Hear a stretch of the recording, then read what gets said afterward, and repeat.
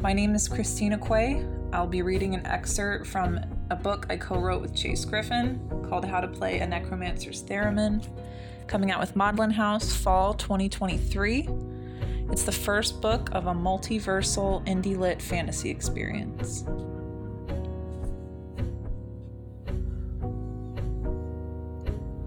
I fell through the roof as a fat tornado clock onto the wooden plankage of floor in front of Bobby's bed. The loft was definitely a modern addition, and cracked open a tall boy as the Rocco dock blared from the TV down in the common room. I watched Flynn snort a rail of book powder off his nightstand a couple beds away. I slithered down the stairs and crawled across the floor and disappeared behind the TV. A moment later, I popped up from behind it to mouth the narration like some freakish corporeal loudspeaker. Rocco Appleby had been living in Stockholm for several years on his own after running away from the bakery. He paid a vagabond to pretend to be his dad in order to attend primary school. After graduating from secondary school, he applied for necromancy school in Stockholm, said the narrator of the film. The screen abruptly split into static, and when the picture refocused, Tony was on stage at the exit, playing with his Stooges cover band. I snaked my head around the TV to watch Newsom and Octavia, who were still pretending to be airplanes, crash into me as the song ended in a wall of feedback and monster Muppet crashing drums. We hit the ground and rolled like a snowball to the bar. When we hit the stool next to Bobby, we exploded apart, and Bobby handed us each a shot of Acro Iris. We took our medicine. "You know, I saw you in Ybor that night," Bobby said as we stood and dusted ourselves off. "But you kept calling yourself Holger." I said, "I don't think that was me." Someone in the audience chucked a beer bottle, and it hit the wall beside my face and exploded. Just as I finished shaking bits of broken glass out of my hair and opened my eyes again, Flynn threw an empty beer bottle at the TV in the apartment. He was still wearing the Rocco Appleby outfit, and it was starting to smell pretty rank. I climbed back up the stairs and flopped on the bed next to him. "Is that all you brought?" I asked. "Huh?" "The Rocco attire." He sniffed his jacket. "Oh, this? Yeah, this is it. This is all I'll ever need." "You smell like you were just ejected from a pregnant lady's colon after several thousand of her farts passed around you." "How'd you know I was going for a lodged turd? I should bottle this and sell it. I could finally use my marketing degree," Flynn said, pulling out yet another cup of sprinkle flower tea from under the bed. "You don't even have a marketing degree!" yelled Ruby from downstairs. "You better slow down, man," I said to Flynn. "That shit is highly toxic." "I've got one for you too." He pulled out another cup full to the brim and passed it over with a slosh. We raised our glasses and both chugged. The Paris apartment flickered, and for a second, I thought I was back at the exit. "When are we going to tour the city?" Flynn asked. "We haven't yet?" Newsom laughed from her spot on the Marie Antoinette couch. Or at least, I think she was laughing at me. When I looked down at her, she was drawing faces on her toenails with a Sharpie and making them talk to each other. Will, who had been sitting on the floor with his back against the couch, making a diorama of the apartment from assorted floor sweepings, turned and kissed each of the toe faces.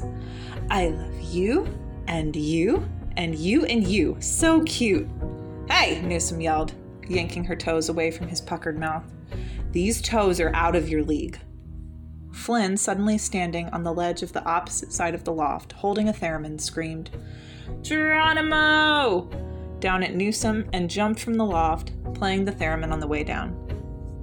Newsom screamed and rolled off the couch onto Will just before being crushed.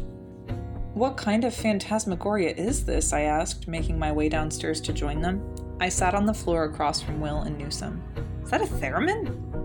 Flynn rapidly wiggled his fingers and wrists, letting out a cacophony that resembled a French mime sneezing uncontrollably. "Yes," Flynn said. "It's a theremin. Rocco's theremin." "What?" "Somebody slapped the shit out of me," I said. Ruby sprinted across the room and slapped me across the face. "Ouch, Ruby, why'd you slap me?" "You just said you wanted to be slapped, man." "Ruby, get the hell away from me." "Flynn, there is no way that's Rocco's theremin." "Two questions. Where did you find Rocco's theremin, and where did you have that thing sheathed?" Newsom chucked the Sharpie at Flynn's face. "Everyone must ask before you kiss my toe faces. They have feelings and names. That's Joan Jett, she said, pointing to her big toe on the right.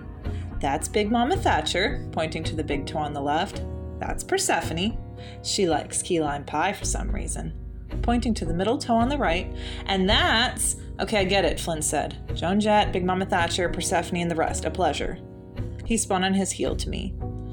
Echo, old boy, you're right to not believe that this is Rocco's Theremin, but it's his Theremin. I found it behind the big iron door on the first floor. What iron door? I asked. The one we keep placing on the edge of your peripheral memory, Flynn said. We've been behind it a bunch of times. Why do you get to remember these adventures behind this big iron door and I don't? I asked. How many capsules have you taken? Will yelled at me from less than 2 feet away. Not enough, I yelled back. Flynn put a hand on his hip. Do you remember why we chose to stay in this apartment?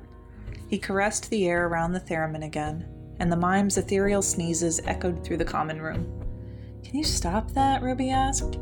It's making me want to stab you in the taint with a hot spoon. Sounds like this Theremin makes you want to eat my ass, said Flynn, playing with more gusto for Ruby. Should I remember? I asked Flynn. You really don't remember why we came here? Flynn asked.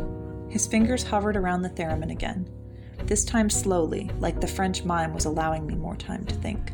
Bobby, who had been observing the scene from the narrow doorway the entire time, shook his head as if he too wasn't as completely drug-addled as the rest of us. I said, not quite sure. I can't really think straight with Bobby staring at me like a lord surveying his fiefdom. Everything feels odd, like there's this doomy glow starting to seep out of the particles of time and matter that surround me. I'm not sure why I'm here or anywhere else. I thought I was at the Tampa Theater or the exit. Octavia cleared her throat. You're at the exit and you're doing that space cadet thing again. Behind her, the exit came back into focus.